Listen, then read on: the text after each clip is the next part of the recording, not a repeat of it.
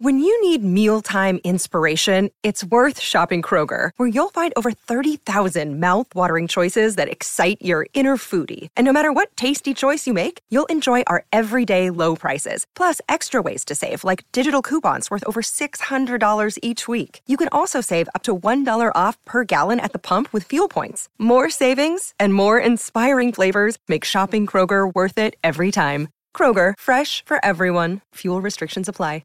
Another day is here, and you're ready for it. What to wear? Check. Breakfast, lunch, and dinner? Check. Planning for what's next and how to save for it? That's where Bank of America can help. For your financial to-dos, Bank of America has experts ready to help get you closer to your goals. Get started at one of our local financial centers or 24/7 in our mobile banking app. Find a location near you at bankofamerica.com/talktous. What would you like the power to do? Mobile banking requires downloading the app and is only available for select devices. Message and data rates may apply. Bank of America N.A., member FDIC.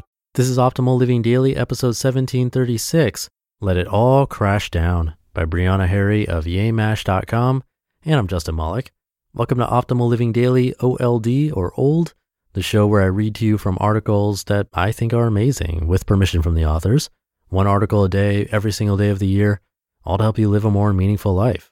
And here on this show that covers personal development or self-help, minimalism, inspiration, motivation, all that fun stuff. So with that, let's get right to it as we optimize your life. Let It All Crash Down by Brianna Harry of YayMash.com. When I first started practicing tarot, I went into it with a ton of false information. Maybe not a ton, just one big idea that I thought would apply to all of the cards. They're all literal, meaning if I ever pull a death card, I might as well start going through my funeral arrangements. Think Beyonce in Carmen, the hip opera. Thankfully, I came to find that this was far from the case, that all of the cards have more of a metaphorical tie that you can apply to your real life. Not to say that there aren't any literal elements at all, but it's less likely than I thought.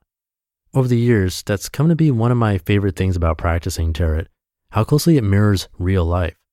Tarot, for me, is just a tool in aiding where my intuition is already doing the work.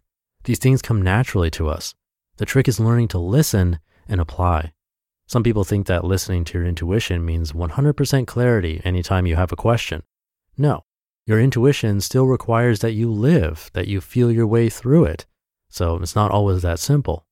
It's the same with tarot. You pull a card, that card has elements to it that could apply to you, and you have to take it from there. You find the connection and decide what to do with it. Remember, this is what I learned over time. At first, I did have my share of cards that really scared me to pull. Death, of course, the devil, and the ever-destructive tower. I read about the tower when I read my first book on tarot. The first book I picked up was someone's personal rendition of their experience with tarot.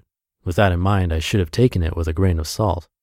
She described the tower card as what it certainly is, a card that represents rebuilding, but in order to rebuild, something has to be destroyed. While there is a positive element in the idea of rebuilding, the destroying part really had me shook, especially when she spoke on how it connected to her when she first pulled it. She described a lot of our worst fears, losing jobs and homes, and irreparable damage to personal relationships.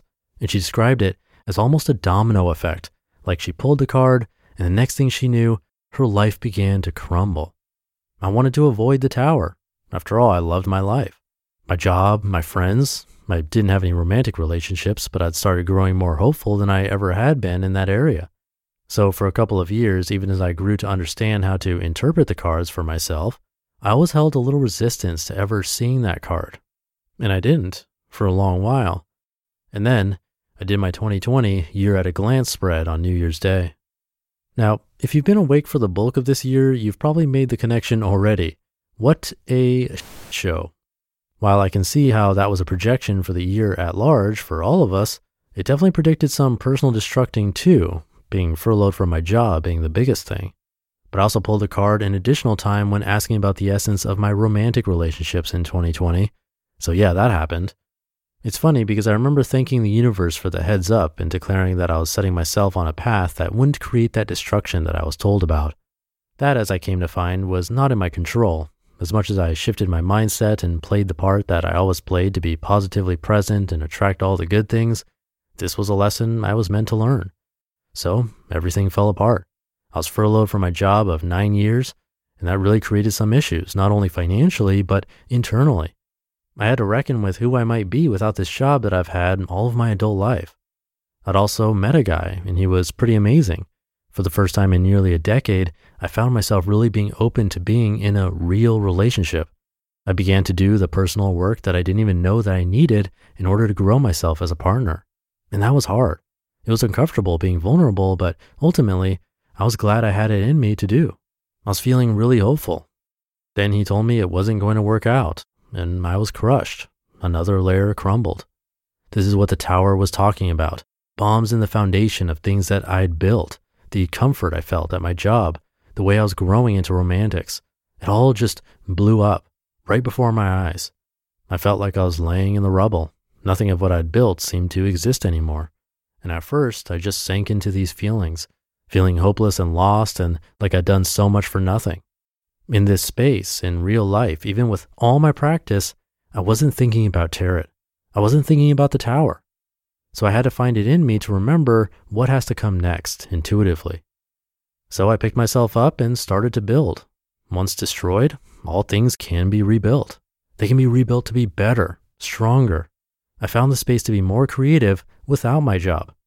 I've been doing things that always existed in my mind, but I never thought I'd have the time or energy to do. I've been growing my personal business, and I've never been so proud.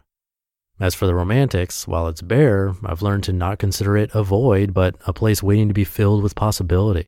It gets lonely, but I've never been this optimistic about love.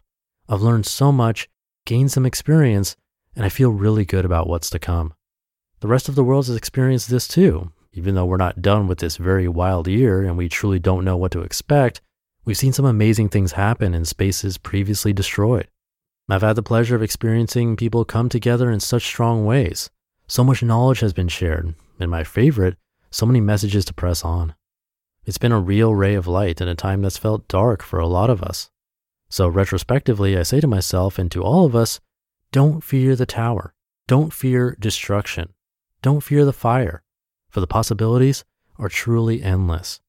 So in order to build what we know will be bigger and better, whatever is taking that space up now, let it all crash down.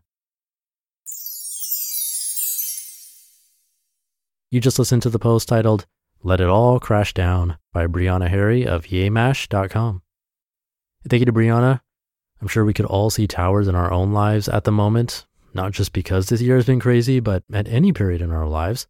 Her story reminded me of something I learned in a meditation class like 15 years ago that really stuck with me, that we're all wearing lenses. You can look through maybe super bright lenses, see everything from a positive side, and that can be good at times. But also seeing the negative and growing from that, letting things crash down, as she said, is really important too. Because also, like she said, we're going to become stronger from it. Life wouldn't be what it is without both, and it's impossible to avoid both, or just a destruction, and likely will create more suffering if you try to. Something to think about. Oh, and I also want to mention that Brianna started her own podcast. It's called Your Morning Message, and it's your daily dose of positive intention setting every weekday. So check that out. It's called Your Morning Message. I hope you're having a great Friday, and I'll see you over the weekend, where your optimal life awaits.